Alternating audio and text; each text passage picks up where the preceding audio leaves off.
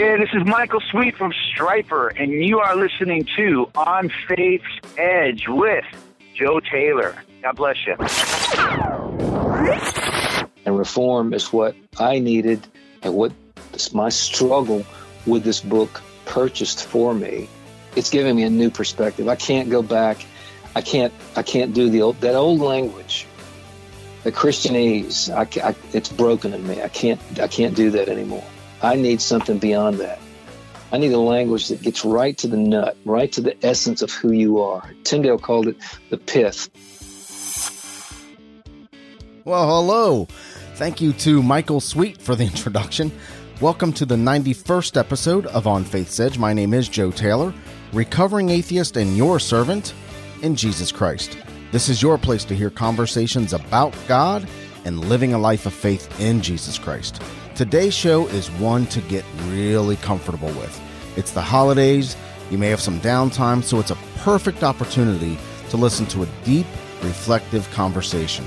Today, author David Teems and I hang out for over an hour as we dive into the Reformation, the founders of the modern Christian church, the state of Christianity today, and being conned by Christianity. I really love bringing you these engaging conversations about faith. If this show entertains you, encourages you, informs you, or brings value to you in any way whatsoever, will you please consider financially backing the show? And the best way to do that right now is to use any Amazon link at onfaithsedge.com. We'll get a modest commission from the purchase, and it doesn't cost you a penny more. I am so excited to bring you this conversation with David Teems about his new book, Godspeed. David was featured on National Geographic's new series, Origins, where he spoke on the life, contribution, and martyrdom of William Tyndale. A prolific writer and musician, David ranks number 2 in history and number 9 in biography on Amazon. He has a BA in psychology from Georgia State University, and he and his wife Benita live near their sons in Franklin, Tennessee. And he is the author of my favorite new devotional, Godspeed, Voices of the Reformation. As it says in the prologue of the book, Godspeed doesn't pretend to be a history book, and it doesn't always behave like a devotional. Using the Reformation as its foundation, we see a glimpse of the times and its mood. It gives us a look into the fathers of the Reformation, Luther, Wycliffe, Tyndale, Calvin, and others. If you are looking to reignite your faith, I believe this devotional, Godspeed, will bring you the personal reformation you are looking for, and I heartily endorse this book. In addition to Godspeed, David and I take a deep dive into the Reformation and the Reformers, the corruption of the Roman Church that led to the Reformation movement, how we can create our own personal reformation, and listen for the words liberty, clarity, and sobriety. David is very transparent about his own struggle with faith, off the rails, as he would say, being conned by Christianity, including his severe anger with God. There is so much depth, transparency, and sincerity in our conversation. I believe it will cause you to be introspective about your own faith and bringing yourself closer to Jesus Christ. It's deep, thorough, and engaging. Stick around for the very end of the show, and I mean the very end of the show. You'll hear a reading from Godspeed by David that he recorded exclusively for us. I can make a reasonable argument, David, that Jesus himself cussed. And I'll tell you why. I wouldn't doubt it. He has given the Pharisees the business, the woe to you stuff in Matthew 23, I think. And he reaches a point where he is just torqued off, and he calls them a brood of vipers. And, And I am convinced that that's the equivalent to sons of, what I mean. Absolutely. That's where the construction comes from. Vipers is a Tyndale word too. Yeah, well, the Bible tends to sanitize those things, of course, and it should. But you're right, man. It gets down when you get down to the real humanity and look at culture today. Man, it's everywhere. I've had kind of a loose tongue in the past, and I've taken a couple of decades and cleaned my act up. But every once in a while, I get animated. Sure. I love language at all extremes, so. No doubt. I'm reading through the book, David, Godspeed, and I'm turning page by page, just totally engrossed in this thing. Good. Then I noticed I'm probably about 30 pages into it. And then I noticed on the top of the page, there are dates. And I realized, daggone it, this is a devotional. Right. Yeah, I know. Now, man, that's the sign of a good devotional, man. When it feels like a history book, but it's still feeding you spiritually. I don't know. I guess that's what I get for not reading the prologue. Because right there, it clearly says this little book doesn't pretend to be a history book, and it doesn't always behave like a devotional. David, right. I do, man. I really like Godspeed. Well, thanks, man. I like I said, I had a hard time. I mean, I really didn't want to do it. I asked not to do it, and because for a lot of reasons, but because of that, the struggle that I had with it, it's like Luther. Luther struggled. He struggled with God. Even when he was a young monk, he struggled with God so much, man, that he would go into confession for 6 hours at a time. Wow. Wear his confessor out. But he struggled with God, and yet it was through that struggle that he basically got to the point of clarity and liberty that really ignited the Reformation. So struggle, and in that same way, the struggle I had helped me write this book. To give our conversation context, give us a brief history of the Reformation, its major players, and why it's significant. Sure. It kind of goes back. Luther in 1517, October 31st, or it could have possibly been the next morning, November 1st, which was All Saints' Day. Luther put the 95, what he wrote was 95 theses or 95 points of debate. He posted those to the church door in Wittenberg. Now that, we have this wonderful image of a hammer and the hammer the heard round the world, but he could have slapped it up there with glue or paste or, a tack, whatever. We love our metaphors, but the point being, it was 95 basic points of debate for, and it was written in Latin. It wasn't for common consumption. He had a real beef with a lot of the things that were going on with the papacy, the obscene wealth, the sexual. You talk about. I mean, a lot of that mimics culture today in America. You talk about. Luther, for one, I put this in my Tyndale book. Luther he was talking about a certain cardinal. He said he was considered a living saint because he restricted his sexual activity to adult women.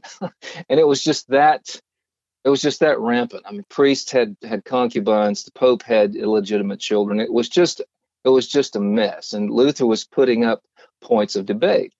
But Reform goes back probably a couple of hundred years before that. Beginning, at least the official beginning, was with John Wycliffe. In the mid-1350s, John Wycliffe was really the first one, even way before Luther, to start writing about the complaints of the Roman Catholic Church. They're treating their people like sheep, but they're not tending them or giving them protection and warmth, but they're just bleeding them dry. People will talk about the lovely Sistine Chapel or the lovely buildings at the Vatican. Yeah, but those buildings were bought on the sweat of the peasants. Mm-hmm. And the church led with terror. With horror. The images of hell, fire, and damnation, and they really drove that home. So, and they didn't allow the common people access to the Scripture. So the people, all they had was the teachings of the church and the leadings of the church. And the church was a kind of a control freak and didn't allow the people access. But by having no access to Scripture, they of course didn't have access to the complete truth. And so they were led with fear and terror. They had things called miracle plays, where they would show the horrors of hellfire, and so people were willing to give their money and with their tithe, and it was it really was a system that was just gotten more corrupt and more corrupted. But it began with John Wycliffe. Then Wycliffe had, he came up with the first vernacular Bible, the first Bible in English, but it was in Middle English, Chaucer. And so for us today, it would be kind of more like primitive English to us, but it was based on the Roman Catholic, on the Vulgate of the 4th century St. Jerome. Mm-hmm. And it had a lot of holes in it. It wasn't based on the original Greek and Hebrew as it was with William Tyndale, but Wycliffe had a first vernacular Bible. And had he not died of a stroke in 1384, he would have been burned at the stake for heresy. So less than a generation later comes Jan Hus, a Bohemian from Czechoslovakia, who was a priest, and he discovered and began to feed on the works of John Wycliffe. And eventually in 1415, he was put to death for being a Wycliffeite, and for teaching and promoting the teachings of John Wycliffe. So then 100 years later comes Luther. Luther begins to feed off the work of Jan Hus, and so he's accused of being a Hussite. So you have this migration of reform from John Wycliffe and then the followers of John Wycliffe to Jan Hus, and then from Jan Hus 100 years later to Martin Luther. So by the time Luther posted his 95 Theses, which is the official bell of the Reformation, by that time, culture was ripe. The season was just perfect, and it really needed someone with a ridiculous vitality of a Martin Luther. He just had all the right stuff. He had the smarts. He had been feeding on the Word. He had been feeding on the Word of God for a couple of years. And see, back then, even theologians, Catholic theologians, did not study Scripture. Scripture was just it was a prop for the church. And so Luther, because he suffered with depression, he really struggled with God. And so, his mentor suggested him get into Scripture. So he did. And boy, he fed on it for a couple of years. And by that time, so you can almost indirectly say that it was the Word. And Luther would tell you it was the Word. He said, while I was drinking Wittenberg beer, I did nothing, man. The Word did it all. And so the Word itself, the Word of God, is really responsible for igniting the Protestant Reformation. But it needed a Luther, Then there was William Tyndale was very affected by John Wycliffe. I have a theory that John Wycliffe was a kind of a hero to William Tyndale. And because he took up the mantle of creating a vernacular Scripture, and that Scripture that Tyndale gave to the English people, it emancipated not only English spirituality, it ignited and liberated and emancipated culture itself. And people fed on it. They were wild for it. They were crazy for it. So. A generation or two, you skip a generation, you come to William Shakespeare. The language itself had so much vitality and so much power as it moved through that generation after William Tyndale, that it became the language it was. The English language, even to English people, was kind of a yokel, kind of a Thomas More considered it the bottom of the pond. Mm-hmm. It was kind of language that could cuss well. Yeah. But everybody, in the church and in the universities, they spoke Latin. You could only speak English on weekends or on certain holidays. And boy, Tyndale gave this yokel, low life, trailer trash language. He gave it a majesty and a splendor that it was yet to have. And boy, we owe him an incredible debt. But that's a long nutshell, but that's kind of the Reformation in a nutshell, or at least its beginnings. So what was different about these guys, Tyndale and Luther and Wycliffe? What was different about these guys that pushed them to stand up against the authority of the Roman Church at the time? Well, mainly is the Word of God. I'll have to kind of give that as a number one on that, because once they began to feed on it, imagine this: you've been led with fear, you've been led with just misdirection and all of this stuff and fake news of its day, from the church. Yeah. And all of a sudden, you're given an English Scripture, and you realize that you have been conned, you've been duped for centuries, it kind of upset a few people, but the reformers themselves, and I'll use William Tyndale as an example because he's kind of become my literary saint at a lot of levels. But William Tyndale, he had to leave England to do a translation, and he's a good example of most all of the first generation reformers. And when I say first generation reformers, I mean at that time around when Luther, 1517, and the next couple of decades after that, Tyndale, Calvin, and then Luther, Melanchthon, and people like that. But Tyndale had to leave England to translate an English Bible. It was against the law. He already had a target on his back, a price on his head. From people like Sir Thomas More, the great saint Sir Thomas More wanted William Tyndale dead, dead, dead. He wanted nothing more than to see a firebrand burning at his back, which is awful. But that's just the way things were. But Tyndale, when he left England, now think about this. Now you want to translate an English Bible. You've got the right stuff for it, all the right tools. He spoke 8 different languages. He had a master's degree. And he had this thing working in his heart. But for 12 years that he translated, he had to leave England around 1524. And for the next 12 years that he translated the Bible, the New Testament, he did a revised version in 1534. The first one came out in 1526. Another edition came out in 1534, and he did the Old Testament from Genesis to 2 Chronicles and the book of Jonah. But that whole time, he had to reckon every day. He would wake up and think, well, now I'm paraphrasing, of course, and I'm speculating, but this is not that far removed from truth. He wakes up every day thinking, well, is today going to be the day that they're going to capture me, or is today the day that I'm going to be put to death for my quote heresy? So what that does, it puts an incredible pressure on you, this kind of severity that the Apostle Paul felt, and that's another thing that's amazing to me, kind of a little tiny rabbit trail here.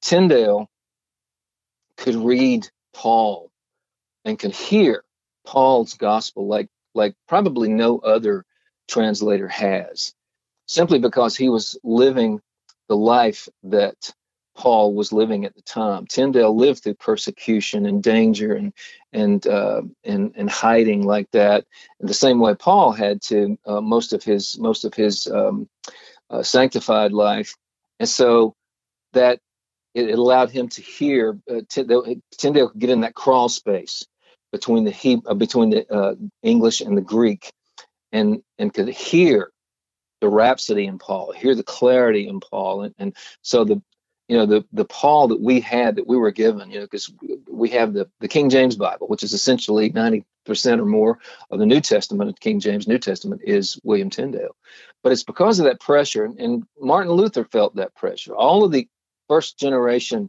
reformers felt that incredible pressure. That what it does, it clarifies your thoughts. Like today, we have the leisure of our faith. We have a smorgasbord. If I don't like so-and-so's preaching down the street, I'll go to a preacher that I like, that really gets my juices going, that gets that touches all of my right buttons. Or maybe I like his preaching, but I don't like the music. So I go down the street. Oh, I like their music, man. They play electric guitar. They're rock and roll. I like that. Well, I don't like the rock and roll. You know what I'm saying? We're so spoiled. We have the leisure of our faith. And so it's hard for us in this generation, particularly now, to understand what these early reformers had to go through to push, to allow this reform itself to move through time. But the cool thing about that is reform, that I discovered in the writing of this book, reform itself is a living thing. It's like the Word of God. It's living, and it was just time.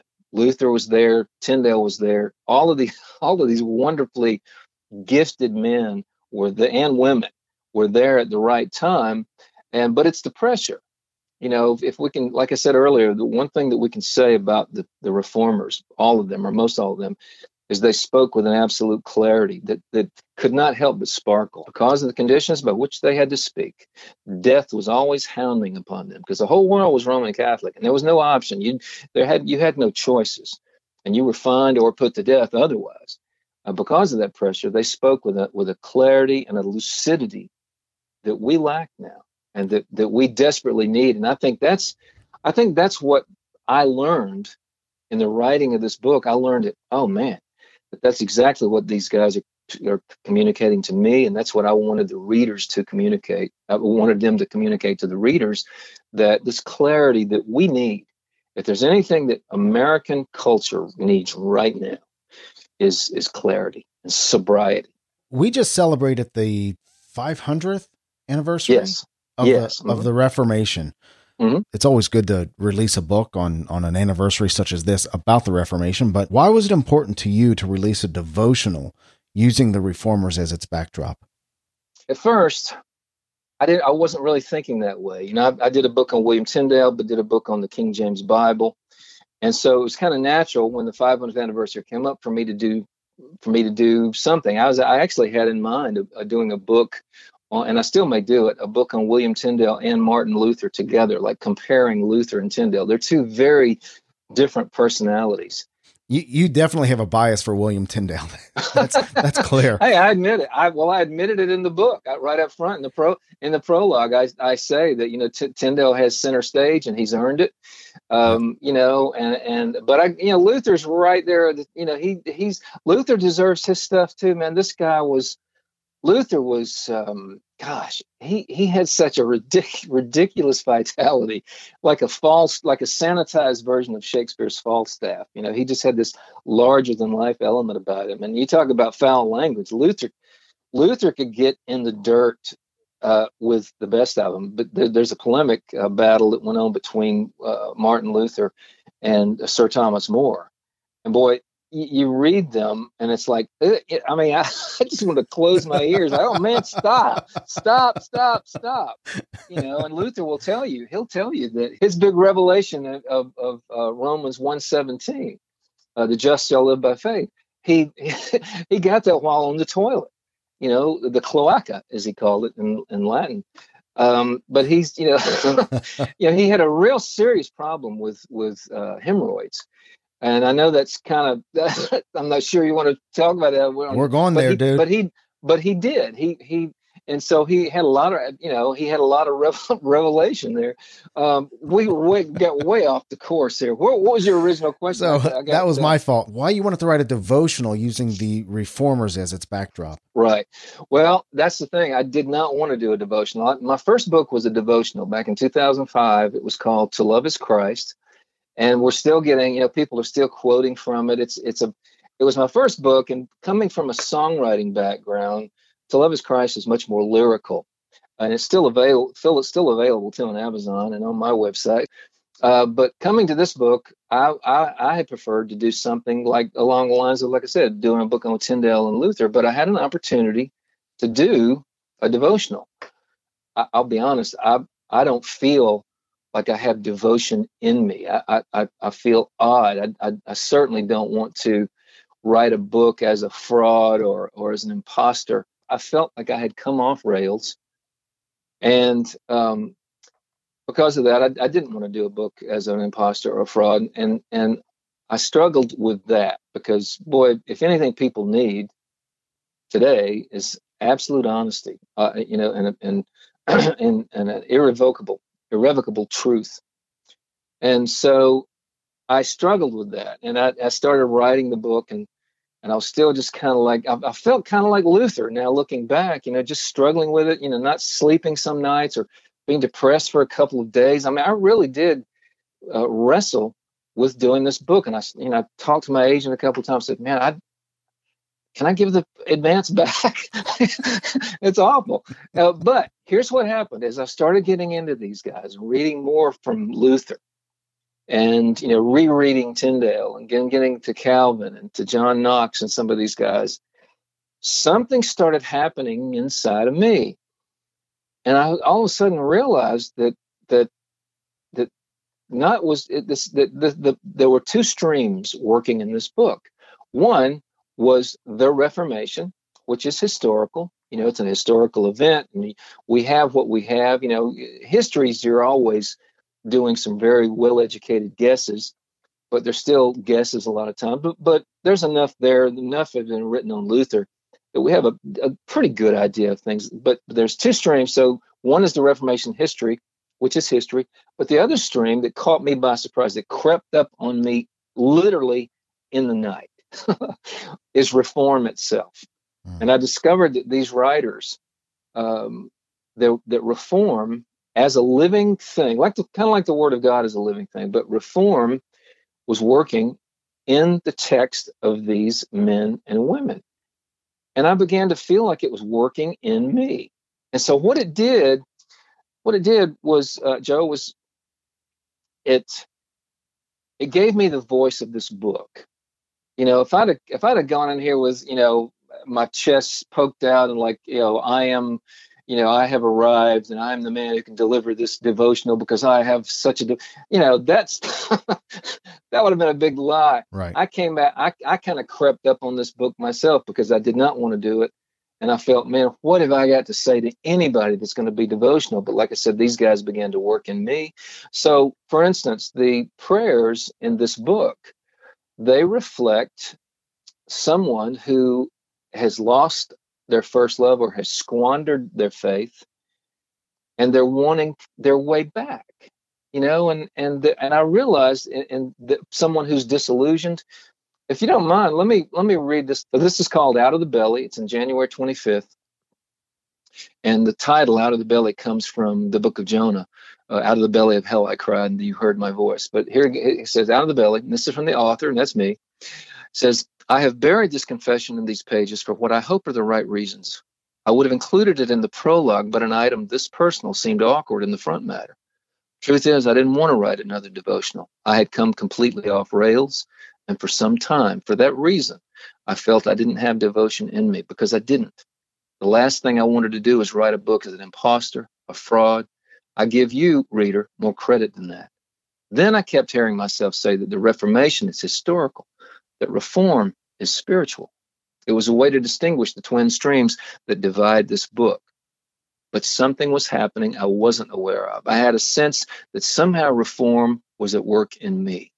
Reading and spending time with these writers has its consequences. But it brought into sharp focus the whole point of the Reformation, if not the point of this devotional itself. This squat little book is not just for the historically curious. It is for the disillusioned and the derailed, the mute and disenchanted, those in need of reform. I know I am one of them, and I wrote the book. And so, yeah, and I was a little nervous putting it in there, but I tell you, once I bounced it off of the editor at Abingdon Press, and they really loved it. They said this is exactly what this generation needs. These guys, all of the reformers, speak with an incredibly with incredible lucidity and with clarity, and this just adds icing to it. And so out of that, this revelation for me came the voice of this book. And so I can be very lyrical. My first book, To Love Is Christ, is devotional. I'm very lyrical in that book. I'm almost over the top most of the time. But this book, I really, as me as the author, I kind of receded into the background as much as I could and restrained my lyricism. But the prayers at the bottom of each page, like there's a title, there's the Reformer, then there's a quote from the Reformer, then there's a commentary, then there's a section that either has a benediction, a prayer, or some historical bite, and then there's a scripture at the bottom of the page.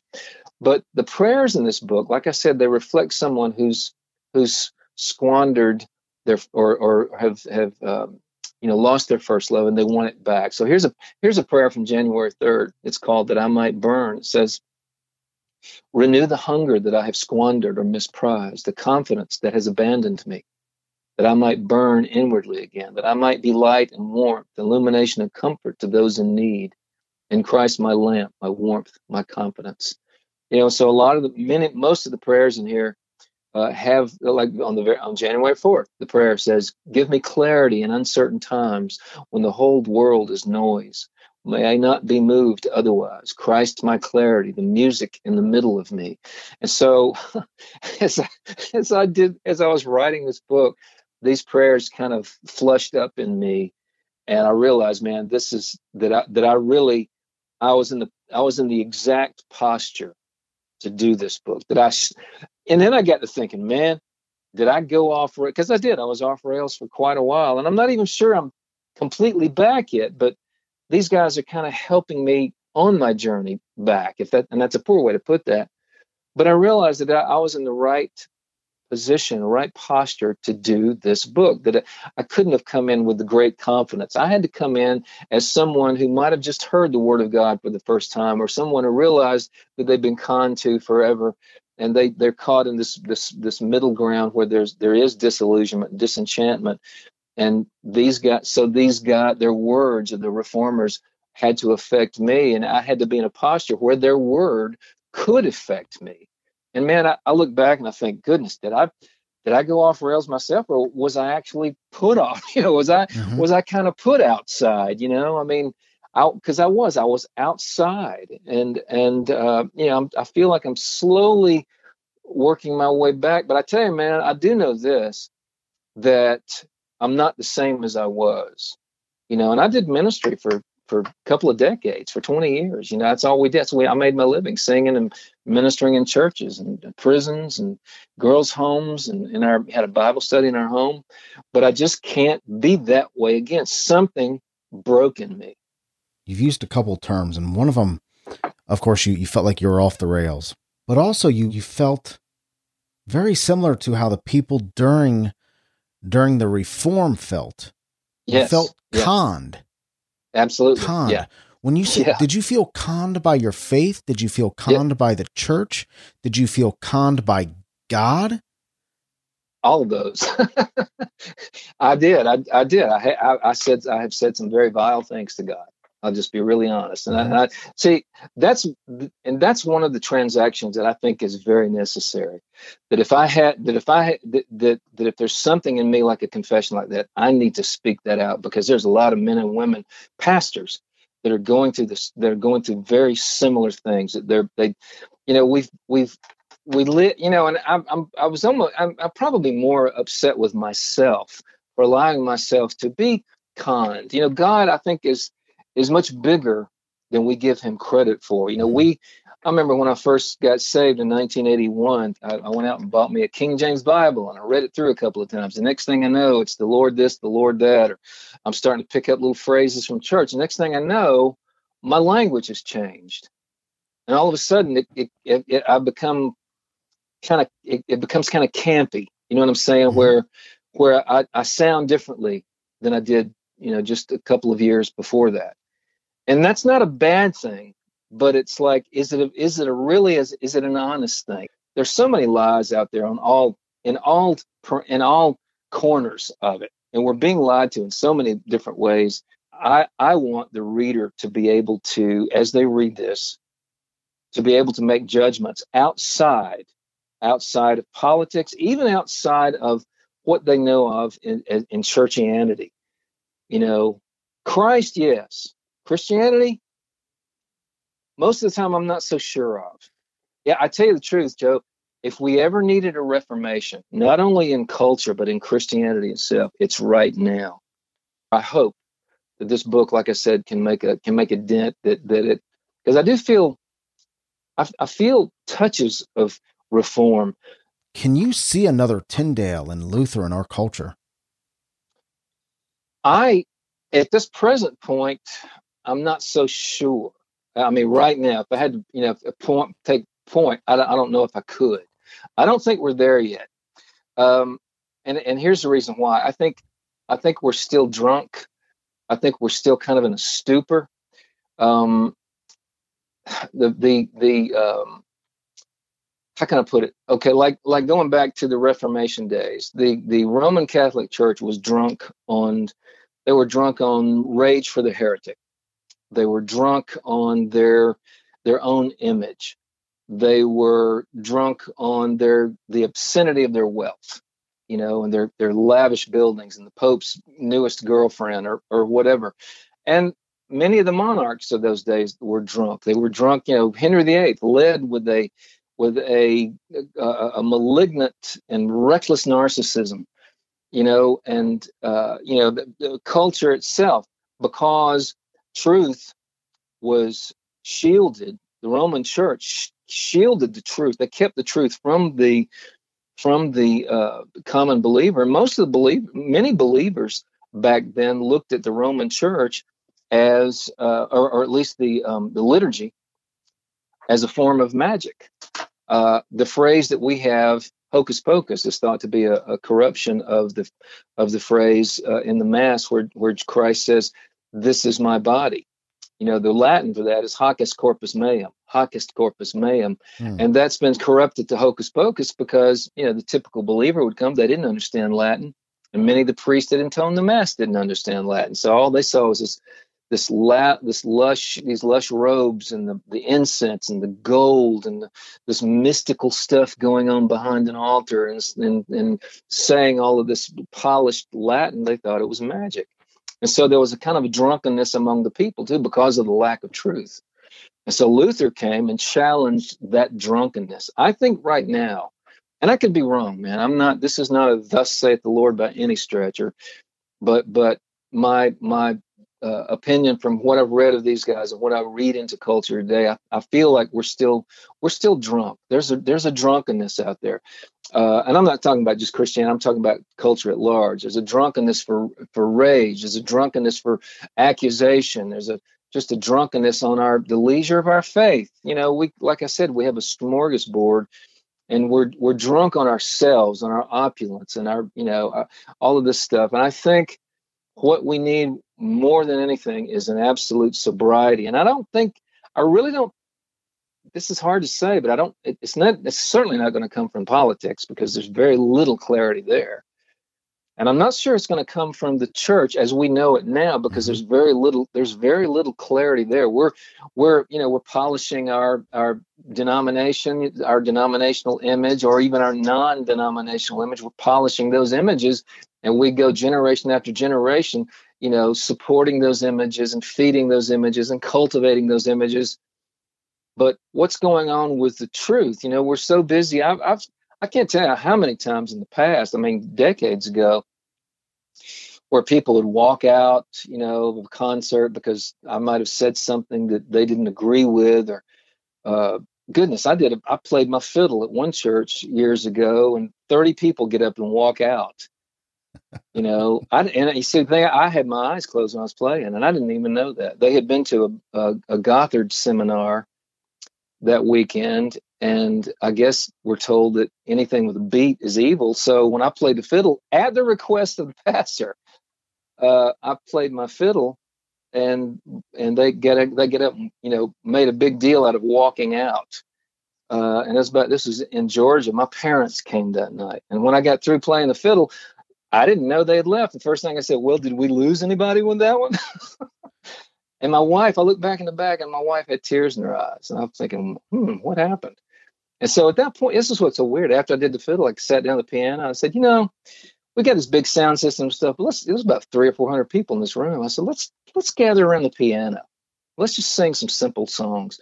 And because everybody in that room had to deal with these people walking out, making their statement that David Teams has brought in evil to our precious midst, everybody was dealing with that except for me because my eyes were closed. And we got around the piano, man, and worship. I was like even amazed, like, man, this is good. Worship was elevated. You could almost, I don't know if we were elevated to the clouds or the clouds came down to us. And then after that concert was over, the pastor comes up and he says, man, I need to apologize to you. And I said, for what? And he says, for those people walking out. And I said, what people? The point of all that being that we're still polishing those things. We have those kind of things. When those things are so silly, and silly is the right word. I never thought I'd use the word silly for American Christianity, but there's so many elements of it. Not all of it, because there's still a whole lot of good. There's still a lot of, the word is the word, but so much of it is silly. And I tell you the truth, man, I thank God that he put me outside, that I was off rails, because it was necessary to write this book. And I think it's like, and I'm not comparing myself to John the Baptist by any stretch, but I do believe someone like a John the Baptist or a William Tyndale, who literally stepped outside to have to do he didn't have the protection Luther did. Luther had the protection of his prince. He had the protection of a castle. He had a wife eventually. He had tons of friends, but Tyndale didn't have those things, and because of that, he had this incredible pressure on him, but it brought out of him an incredible clarity. But he was outside.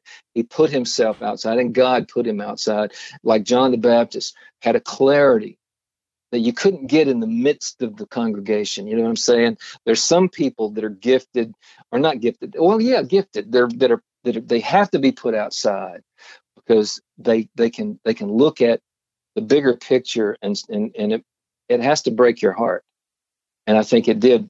Each one of these men, Luther and Wycliffe and Tyndale and the other reformers, they had a personal fire in them that was sparked, that was ignited. How does somebody today, how do they bring about that personal fire? Is it truth? Is it transparency? Is it authenticity? How do they take that? Does somebody just grab the Bible and take it for what it is in their heart at the moment, unfiltered, unencumbered? Do they take that and how do they create their own personal reformation? The main thing we need right now is sobriety and clarity. And I was with Gloria Gaither just a few weeks ago, and I was talking about, I was saying, at that time we were in conversation. I said, Luther had clarity. He gained clarity. And then with clarity, sobriety, and then liberty. And Gloria, we were having breakfast. She said, man, that's not the order at all. She said, David, you got the order backwards. First comes liberty, and then clarity, and then sobriety. And it was such an easy transformation of my own thoughts, because I thought, Gloria, you're absolutely right.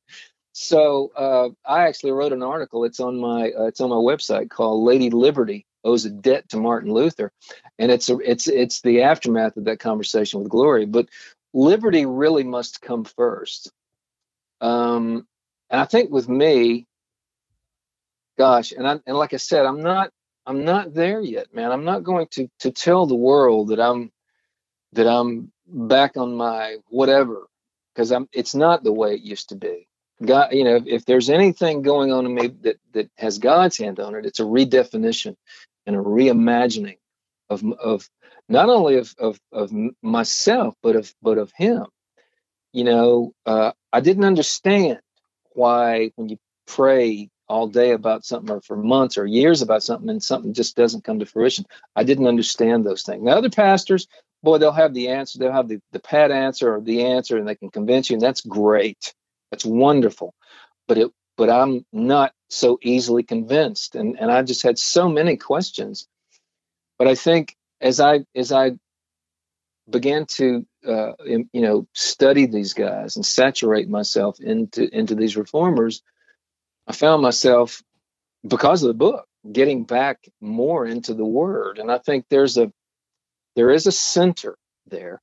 And I think that's, like you said, I mean, you said it. I can't really add much to it. It begins with the Word. The Reformation began with Luther saturating himself, or marinating, that's a good way to put it, marinating himself in the Word. And then it's kind of inevitable. That's what he said. It basically, to paraphrase what he said about Wittenberg beer, that it was inevitable. There was something inevitable in him. That's what Thomas More hated so much about William Tyndale.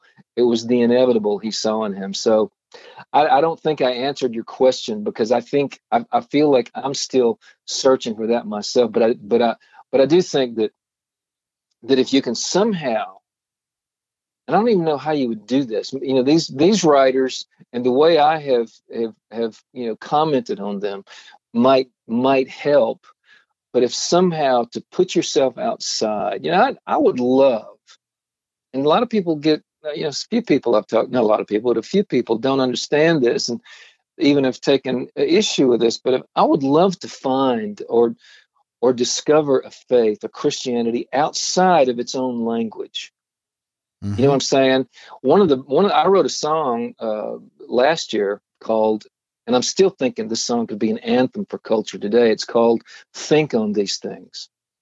And it's basically from Philippians 4:8. Whatsoever things are true, whatsoever things are just, whatsoever things are whatsoever things are true, whatsoever things are honest, whatsoever things are just, whatsoever things are pure, whatsoever things are lovely, whatsoever things are of good report, if there be any virtue, if there be any praise, think on these things. I love that passage of scripture because, boy, if there's a song that needed to be brought out and exercised in culture today, it's that one. And the beautiful thing about it, it doesn't have any markers on it. It doesn't say the Lord this or Jesus that or God that. It just says whatsoever things are true, whatsoever things are honest, whatsoever things are just, whatsoever things are pure. And I love that. And it's not outside Scripture, and it's not outside the language of Scripture, and yet it doesn't have those markers. I would love to be able to, and I've done this. I this may sound odd, but I saw glimpses of Reformation, the way people in this country went to the aid of those in Houston and those in Florida, particularly. These are Christians and non-Christians, people, giving their time and substance to strangers and for nothing in return, simply. And you tell me that that's not an exercise of the gospel, because it is. That is an exercise of the gospel, and it doesn't have any markers. It doesn't say in Jesus' name this. So we have to tag everything with that, and there's nothing wrong with that. That's what I'm saying. But I just wish we could grow beyond that to where we can see glimpses of Reformation, not in politics, not even from the church, but in the common citizenry of this country. There's a Christ thing at work. Because I think if you go deep enough, you're going to find that that's exactly what it is.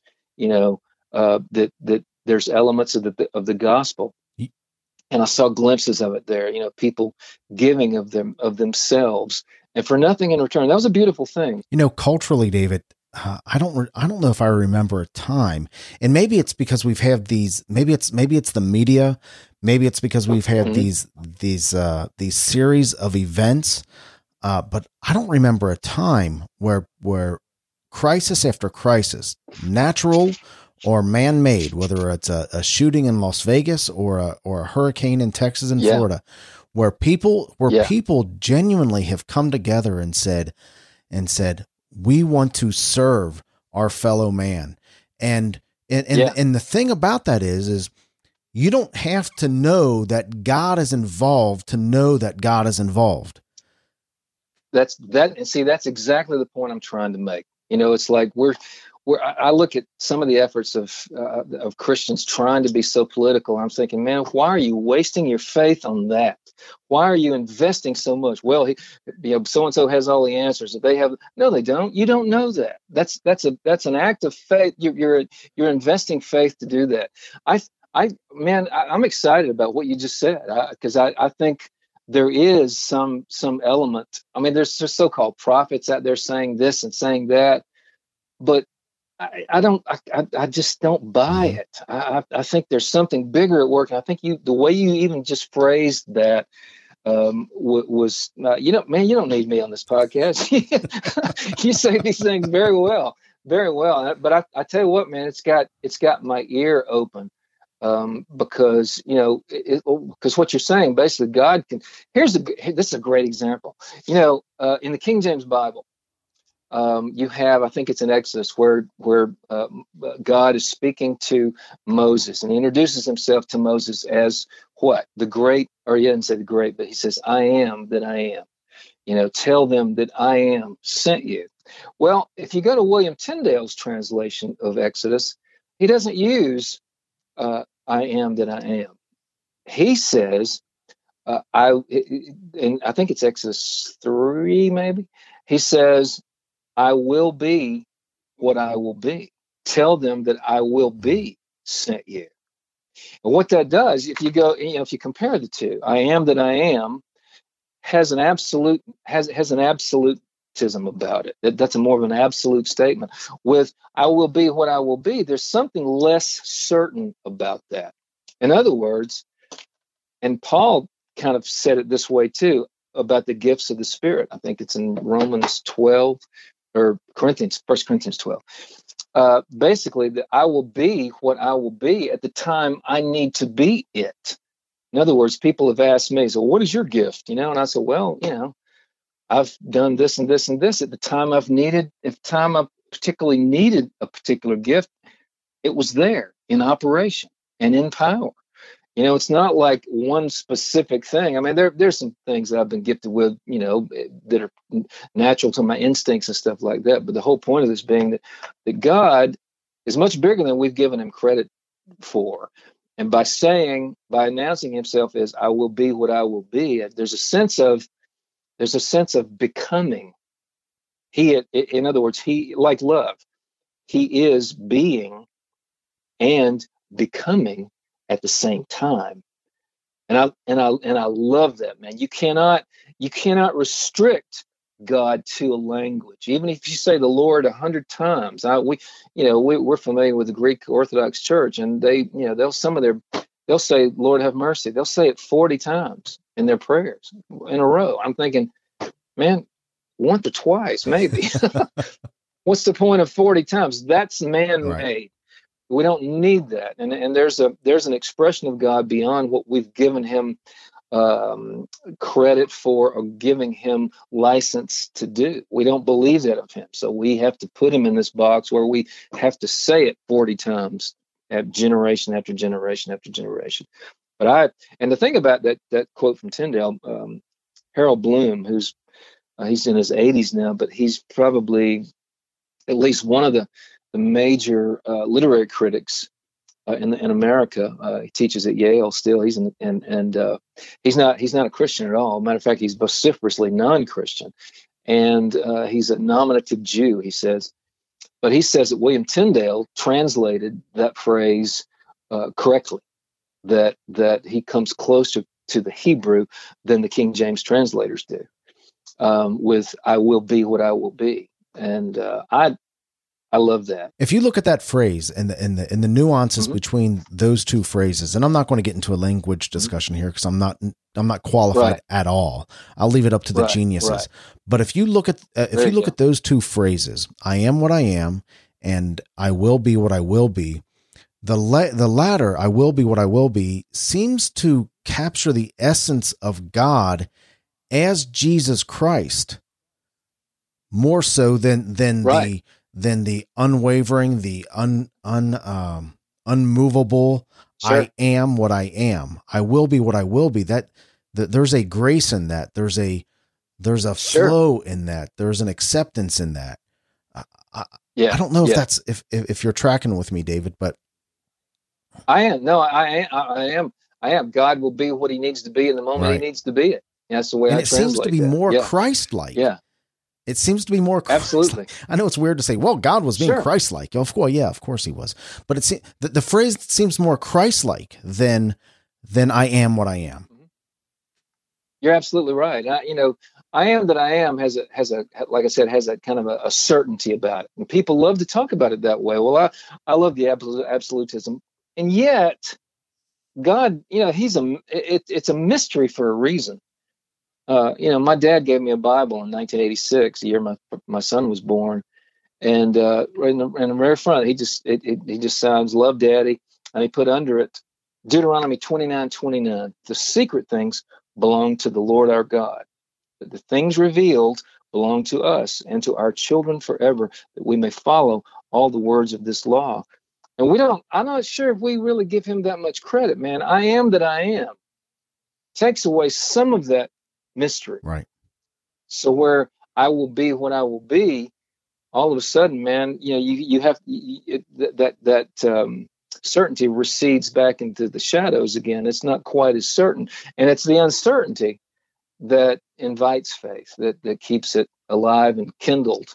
It's like when you're dating someone, or you're falling in love. It's that mystery that keeps you in pursuit. The woman who just kind of gives you just look like a very faint perfume that just kind of throws you into this wonderful delirium or something. But it's just a touch of perfume. It's not too much perfume.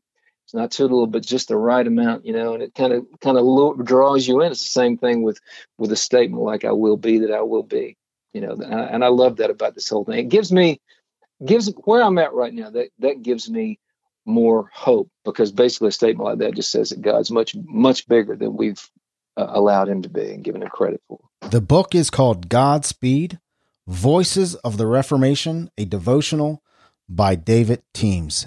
I know you talked a little bit about how you came to believe in Jesus Christ. Did you grow up in the church? Do you have a faith background? Yeah, I did. I went to a small little Christian church, and that's what it was called. It was the Christian church in Atlanta.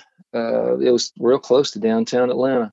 My dad was they didn't call them worship leaders back then. He was the music director, and I was baptized at 9 years old, I think. And we were a quote good Christian family, typical Southern Christian family. My grandparents went to our church, and it was my cousins and everybody. Half the church was my family. But I'm not sure it ever really took with me. I really don't. I went to high school, and right out of high school, I went to Georgia State University and studied psychology and philosophy, and quit going to church. It just really didn't mean anything to me. And of course, I was studying philosophy, and I decided at 12 or 13 that I wanted to be a psychologist. That's really what I wanted to do. I got a degree in psychology. I went to graduate school for a semester in educational psychology, and I was going to try to get a PhD and all that. And after a semester of graduate school, a friend of mine, a guy that I met through my brother, we put together a band and started playing music. And within a few months, had this really good following in Atlanta. And people, during the summers would line up around the buildings to get in. And I thought, man, this good Lord, why do anything else? And it was starting to make good money. So I quit the academics and played music like that for the next 7 years. And then met Mylon Lefevre. Before I met Mylon, about 6 months or so before I met Mylon, I started questioning, things like when I was working in clubs, and there's, typical club thing. I mean, my band, we were so serious about the music, we didn't drink. None of us drank. None of us did drugs. I mean, back in the 20s, might have experimented here and there, but it wasn't an issue with anybody because we were having so much fun with the music. And anytime I'd ever drank and tried to play music, it just didn't happen. So it was never an issue. I just didn't do it. It wasn't something I grew up with, and so it was never an issue. But about 6 months before I met Mylon, I really did start questioning things like, man, am I going to be doing this forever? Singing these same songs. I was starting to do a few of my own songs, but we were a show. We had it was a good. I mean, last club I was in, me and my partner owned 10% of it. We were making really good money. So I was questioning these things, and all of a sudden I'm in a locker room after playing racquetball one day, and Mylon Lefevre is in there. I didn't know Mylon. I didn't know who he was. But he had hair down to his waist, and he was talking with some of his friends there in the locker room, and they were talking about music, so I knew they were in a band.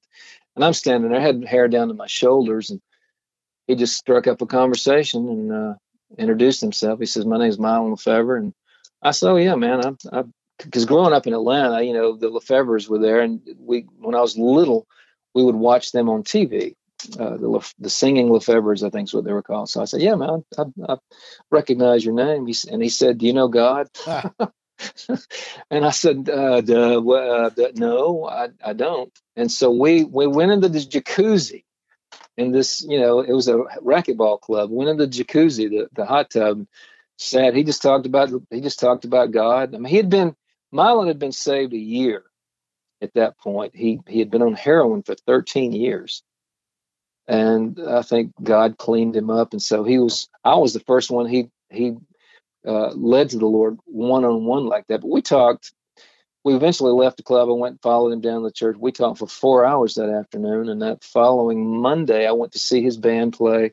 They were doing a weekly Monday night thing. I went and gave my heart to the Lord and quit the clubs about 3 or 4 months after that. And I'd always felt this kind of like I need a cause. I've always had this kind of deep in my psyche that I needed a cause, and all of a sudden, and that could have been translated then as a calling. And so I felt a call. Mylon had me on stage after 2 weeks. I'd been saved for 2 weeks. He had me on stage singing songs. And first I thought, man, this is great. Go from one stage to the other, but I had, within a year, well, actually after about the first 6 or 7 months, I started fighting against it. Like, man, because things were happening. All of a sudden I wasn't making money like I had been before. And life was very different now. People are saying, well, the Lord's going to do this, Lord's going to do that. Well, he was sure taking his time. and I found myself just really thinking, man, I've been conned. I can't do this. And this is only 6 months into it. And one night after I had an engagement on a Thanksgiving, a Tuesday and a Wednesday night, there was things going on at that church, and I was invited to play some music. So I thought, well, okay, after the Wednesday night thing, after that obligation, I'm done. I'm going to pack up my guitar and I'm gone. I'm out of here. And I was packing up my guitar on that Wednesday night, and I was by myself in this big room and packing it up, thinking I'm gone. I'm out, man, and feeling a little bit down about it too. And this lovely woman comes back in the back into the room, and she didn't even introduce herself. She said, look, you don't know me, I don't know you. I was here last night, and I really felt that God wanted me to talk to you and say something to you, but I didn't. I wasn't really sure it was him, so I thought I'd come back tonight. And she said tonight it was so strong, I was going to get ill if I didn't speak. So look, I'm not one of these people that say, thus saith the Lord, or anything like that. But she said, I do feel like that he wants me to tell you this, to take your eyes off of Christians and put them on him. And it was just her delivery. There was such transparency, and she was a beautiful girl.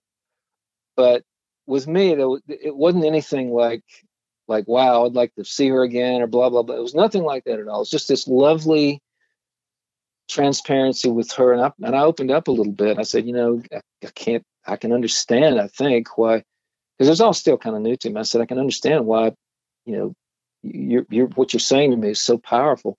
And we talked for a few minutes. I didn't even get her name, and she left. I walked. And I remember I was so young in the Lord. I thought, man, is that one of those angels unawares things? Because as she left the room, there were kind of shadows through the door, and she walked through the shadows, and I didn't see her again. Now I'm married to that woman. No kidding. Yeah. And what's cool about that? When I first got saved, now let's go back, when I first got saved, like I said, Mylon had me singing and stuff. And there was some people in the church choir that had me come sing on a Sunday morning. And this was probably 3 or 4 weeks into that. And I was like, oh man, this is great. So I wrote this song called Remember Me, I'm the One Who Loves You. And that's all the chorus is. Remember me, I'm the one who loves you. Remember me, I'm the one who loves you. Remember me, I'm the one who loves you. That's the chorus. I can't even remember the verses, but that's how the chorus goes. So I sang it that morning and with a little group there. And this is I was less than a month, saved less than a month. And I had hair still down to my shoulders, and I wore this little suit that I just bought. Now, that day, Benita, she had was going through a horrible divorce. And she had a child. And she woke up that morning and she felt that God had forgotten her. She said she woke up, didn't even want to go to church. She said, God's forgotten me. And, she didn't want to mess with Adam. Then she thought, well, okay, I'll go. So she got her son together, Adam. He was, I think, 2 at the time, maybe 3. And she went on to church, and church was packed, and she had to park good ways away. And she almost left then, but she got out of the church and it was packed. And she thought, well, there's no seat. I'm going to just leave. And so someone comes up to her, an usher, and says, well, there's a seat up in the balcony. It's right above the right just above the platform. I don't want to say the stage, but basically above the pulpit and where the choir sits and everything like that. And so she didn't wear her glasses that day, and so people on stage, she could see figures, but they were kind of fuzzy, right? No, not really articulate. But she's sitting there thinking, man, why am I even here? God has forgotten about me. And she said, then, right before the sermon, this guy comes out with a light colored suit on with a few other people. And he sings this song. When the chorus comes, it says, remember me. I'm the one. God, I'm the one who loves you. She said she lost it. She doubled over and lost it. It came undone. And the cool thing about that is that when we were married, this is after we're married, I'm sitting around, I've got my guitar, and she's sitting on one end of the couch, I'm sitting on the other, and I'm just dinking with the guitar, and I start singing, remember me, I'm the one who loves you. And she rose up, she's shocked. She says, that was you? Wow. And it's, what I'm saying? So, after that moment at the church, when she lost it, then 6 months later, I'm about to leave, and she comes back to the back, having no idea that was the same guy, and says, I feel like the Lord wanted me to talk to you and say that to you. And after she left that day, I didn't see her again for, gosh, she'll probably say a year. She gets dates better than I do, but it was many months before I saw her again. And I saw her, and again months later, and it was just this nice, warm, and she was beautiful, just this beautiful person, a beautiful appearance too. And we were talking. I said, well, would you like to go out sometime? And she said, well, look, I'm kind of through with men right now. and I said, well, how about a cup of coffee? Meet me for a cup of coffee. And so she agreed to that. We met at this place and had some coffee. And I kept grinning, during our conversation. She says, what's so funny? I said, I can't tell you. Because what was going through my mind was, there's my wife sitting across the table. And, and so 2 weeks later, now I'm sitting there with Miss, I don't want to have anything to do with men. So 2 weeks later, I asked her to marry me. And she said yes. Wow. So I will be what I will be was all over us, all over both of us. You know what? I'm writing. I actually wrote a novel. It isn't out yet, but I wrote a novel that takes that story and puts it into a novel form, because you can't make stuff like that up. It was just such a beautiful. I affected her early on, and she affected me, and neither one of us knew that's, I will be what I will be at the moment. I need to be it, and so that's where, and then, when we got married, I went into, we had a band together for a while and did a little album, but I couldn't make a living with a band. And so I went out solo and did a couple of other things. But again, man, I think I've got this perpetual, Luther called it unfectungen. It's just this, and there's no English equivalent to that, but just this unsettled thing. I think I've got that in me. It's part of who I am. It's part of my own, I will be what I will be, working in me, this unsettled thing. I did church after church after church after church, and after a while, I just got burnt out. It's like, man, it was hard to find unity. It was hard to find agreement in places. Beyond the very basics, those little concentric circles that overlap, that get smaller and smaller, where our lowest common denominator is between churches, but it just got depressing. And I here I am in full-time ministry, and I've burned out a few times. We actually left. I forget the church we were going to at the time. We were going to so many churches week after week after week. We hardly had a home church, but we actually started going to an Eastern Orthodox church. And the reason for that was, we visited once, and it was so other. It was so different than what we were used to in the mainline denominations that I felt like this is good for me, because it had nothing. They didn't do worship the same. It was old world stuff, and just the romance of it, the incense and the soft lighting and the chanting, and it was all English, but it was still chanting and just old world kind of stuff. I was drawn to that, but even that, I burned out after a few years. And I tell you, it helped me with the working on the Tyndale book, and it helped me to understand Luther and what the reformers were up against, because it's if you walked into an Orthodox church today, you would think you're in a Roman Catholic church. The old world Catholicism is almost identical. There, the Tridentine Mass was actually celebrated in both East in the Orthodox Church, both East and West, Roman Catholic West and the Orthodox East. They were all one church up until 1054. They split over ridiculously silly reasons.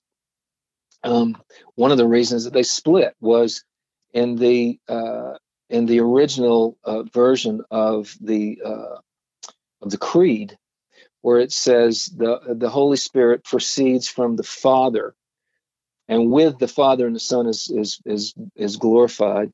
The Catholic Church at some point added who proceedeth from the Father and the Son. And they split up over that phrase "and the Son." They couldn't come to an agreement on that. So to me, that's kind of silly stuff. When you consider the world as it is, or it was then, the world as it is now. But even there, I began to feel past couple of years ago, and I think this is what led me to just kind of step out and get off rails. It's like I felt nothing. I would go to church and I'd want to crawl out of my skin, and I did that for a couple of years, and I thought, man, why am I punishing myself here? I quit reading the Word. At that point, I was writing books, and I tried to write my Majesty book and my Tyndale book without any agenda. In other words, I wanted Tyndale to speak. If there was any agenda in the book, Christian agenda, I wanted Tyndale to say it, not me. I don't like reading histories that lean too heavily left or right. You know Sure. what I'm saying? Just give me the facts, man. Give me the history there. Don't try to color it with even if it's Christian agenda. I just don't think that's honest. I think books like that are unattractive. And when they start trying to sell me something, I just quit reading it. And that's what I wanted my book to be, sanitized of that kind of stuff. But I even told the pastor there, who was my daughter-in-law's father, I told him, back in 2013, I said, it's taken the Orthodox Church 14 years to totally dismantle my faith. Mm. And he just sat there and stared at me. He had he didn't say a word. I was sitting there basically crying out like, man, I need some substance, man. I need some fellowship. I need something more than I'm getting in this liturgy, going down and making signs of the cross and all these little silly things. I need more than that. He didn't have a word. And I kept going for a few months, and I said, this is ridiculous. I'm done. I'm done with church. I'm done with God. I'm done with this whole thing here, man. And that's, it was like that for months. And I really didn't know. Part of me felt an absolute freedom. Part of me was still attached, but kind of below the surface, where you're in the depths of you. I kind of knew there was something still there, but I felt my soul in a ruin. Mm. And I felt something was broken in me. And, right now, I look back and I feel like that was a good thing. I feel like for me, for David Teems, the way I have been all my life, the way my instincts have led me, and the way I do get burnout here and there, I felt like it was a good thing. It's like Luther, it's like Tyndale. There's something about brokenness and being a ruin, being just really, that's the best word for it, coming to ruin in certain ways in your soul, that's a good thing. That from that only, reformation comes. Here's what I was going to say a minute ago, and I lost my train of thought. And I'm sure I'm guilty of this too, but reform came officially following the indulgence. The Roman Catholic Church has a thing called an indulgence, basically that Christ has so much merit in heaven that the Pope could somehow tap into that merit and people could buy it or they could work for it. And it's as Luther and Tyndale both say, it's a fantasy. That you could, put a coin in the plate and you could get Aunt Mildred out of purgatory, and Tyndale will say, well, purgatory is a fantasy. So this is a fantasy. But it had to come to a head. And so it was the indulgence that led to the Reformation, led to reform. It pushed Luther, somebody like Luther, it pushed him against the wall. And finally he stood up and stood up against the old world itself, stood up against a lack of liberty and made his stand. And I feel like we're in that place today, that we live in an indulgent nation, that it is the indulgence coming to an excess that's going to kind of ignite another reform. And now I'm using the word indulgence in a little different context, but it's still an indulgence. If you go to whatwouldlutherdo.com, there's a series within that series called The Indulgence. And I talk about the indulgence as we know it now is even in our spiritual context, we have the leisure of our faith. We can believe however we want to, whatever our fantasy, lends ourselves, whatever our exaggerations lend to, we can follow those paths. Truth has kind of become in the church and outside the church. Truth is just, it's taken a back seat to all kinds of things these days. And so that's part of the reason for that is the indulgence in the bigger picture, the indulgence that we have caught ourselves up into, and the drunkenness of culture today. And I anticipate reformation, and if I am used in that capacity, then I do know this, that if God uses me in that capacity, then He's using a person who is down to their raw existence. Man, don't try to con me with your sermon. Preach to me with your life, man. Christianity is supposed to be about sacrifice. It's supposed to be a love that gives all for nothing in return. That's what it's about. It's not some kind of a new psychology or a self-help crap. It's about giving it's about death to self for love. I think people are ripe for it right now, David. When you talk about indulgence, it's when I think about indulgence, I think access to pleasure for nothing right. else than pleasure's sake. And you're absolutely right. And that's exactly what indulgence is. We have instant access to pleasure at any given moment. I mean, and I'm not talking about absolutely. I'm not making it sound like there are bad pleasures, or there certainly are indulgences that are bad, but sure. But if it's a comedy that you want to just escape, you can do that all day long on YouTube and watch episode after episode after episode of Seinfeld, and just indulge yourself completely in this culture. Exactly. I mean, in pleasure. That's true. And people are I think people are coming out of this stupor. I think we're kind of drunk still, but they're coming out of the stupor saying, what have I been doing? It's almost as a microcosm. Think about binge watching on Netflix as a microcosm. You wake up and you've realized you've just watched 14 hours of Stranger Things, and you think, what have I been doing? What have I been doing for the past 14 hours? And in that same sense, what would you say to that person, David, that is seeking faith, that is seeking something bigger, that is looking at Christianity? What would you say to that person about Christ?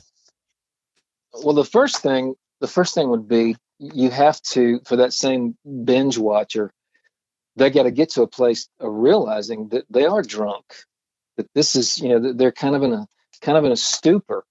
And that's not always easy. I mean, that's part of the drunkenness is the license to do those things, man. We've been given, it's an entitlement. And we've been drunk with our entitlements. We're drunk with other the grander pretensions of this age. Like we have this narcotic attraction to celebrity.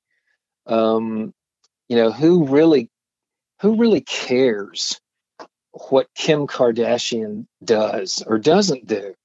God bless her. She's got her life and her thing. That's great. But what does that mean? Why do we live in a culture that has actually become something important? It's a drug. And that's why I call it a narcotic attraction to celebrity. But I think the first step is coming to that place. I've never been in an Alcoholics Anonymous thing, but I think these are the things that I probably should do a study of it, because I imagine that the steps are very similar. That first you got to realize, man, I need help, that I am drunk, that I do not have control over this. Where have I given over control? In other words, how have I squandered my faith? And I think that's probably the first step. The second step, man, is I think once you realize, here's what's happened to me. I realized that I was out, and really, and I'm not saying it just to sell this book, but reading these guys and kind of gravitating back to the Word through having to do this book, it's allowed me to see that I've been kind of in kind of a stupor of my own, being depressed. I've succumbed to that a lot, or I have, and that's kind of a stupor, or whether it's being off rails, or cursing at God, or raising an angry fist, which, by the way, I'm sure God can handle those things. And sometimes it's good to feel those things again. When the anger rose up in me, at least I felt human again. It's like, man, maybe I can come back. And I think that's maybe the response a lot of people will have. They're not going to be sure what to do about this feeling once they begin to awaken from it. And then they go to their church and they're getting kind of fed the same thing with the same soporific word that's given in that same old grind, and it's just not going to be enough. They're not going to be able. It's not going to satisfy anymore, because there's the clarity that I have felt being outside.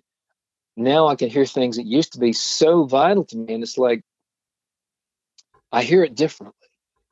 In other words, I think I'm less likely to be conned in or out of the faith, less likely to be conned now than I was then. And some of that's age. I mean, I'm an older person now, and that, hopefully that's one of the perks of age is clarity. But I think it's like Gloria said, liberty has to come first. And I think liberty comes with the Word. It comes with struggling with self, and then then from liberty comes this clarity. And all of a sudden, it's like crystalline. And then with clarity, sobriety, and then from there you have choices to make. But we're starting to visit this church not too far from us. It's not an Orthodox church. I can't do that anymore. I can't do that. My son still goes there, and it was a kind of a bone of contention between him and me, because I think he felt a sense of betrayal, because I gave up on the Orthodox Church. I can't do what I feel like is two-dimensional, elitist Christianity anymore. I can't do elitist Christianity. To me is just horse manure, to put it in a very sanitized way, or bull manure. I love it when Luther was talking about when the Pope, I think it was Leo X, sent out a decree to excommunicate Luther. It's called a bull, and I love that phrase, a papal bull. So I kind of played with that in the book. But I think that's the best I can say to a person like that. That's first just coming to an awareness that you have been swept up in something that's very, it's very intoxicating, man. The entitlements that we have enjoyed, we've earned those. We've culture has evolved and it's still evolving.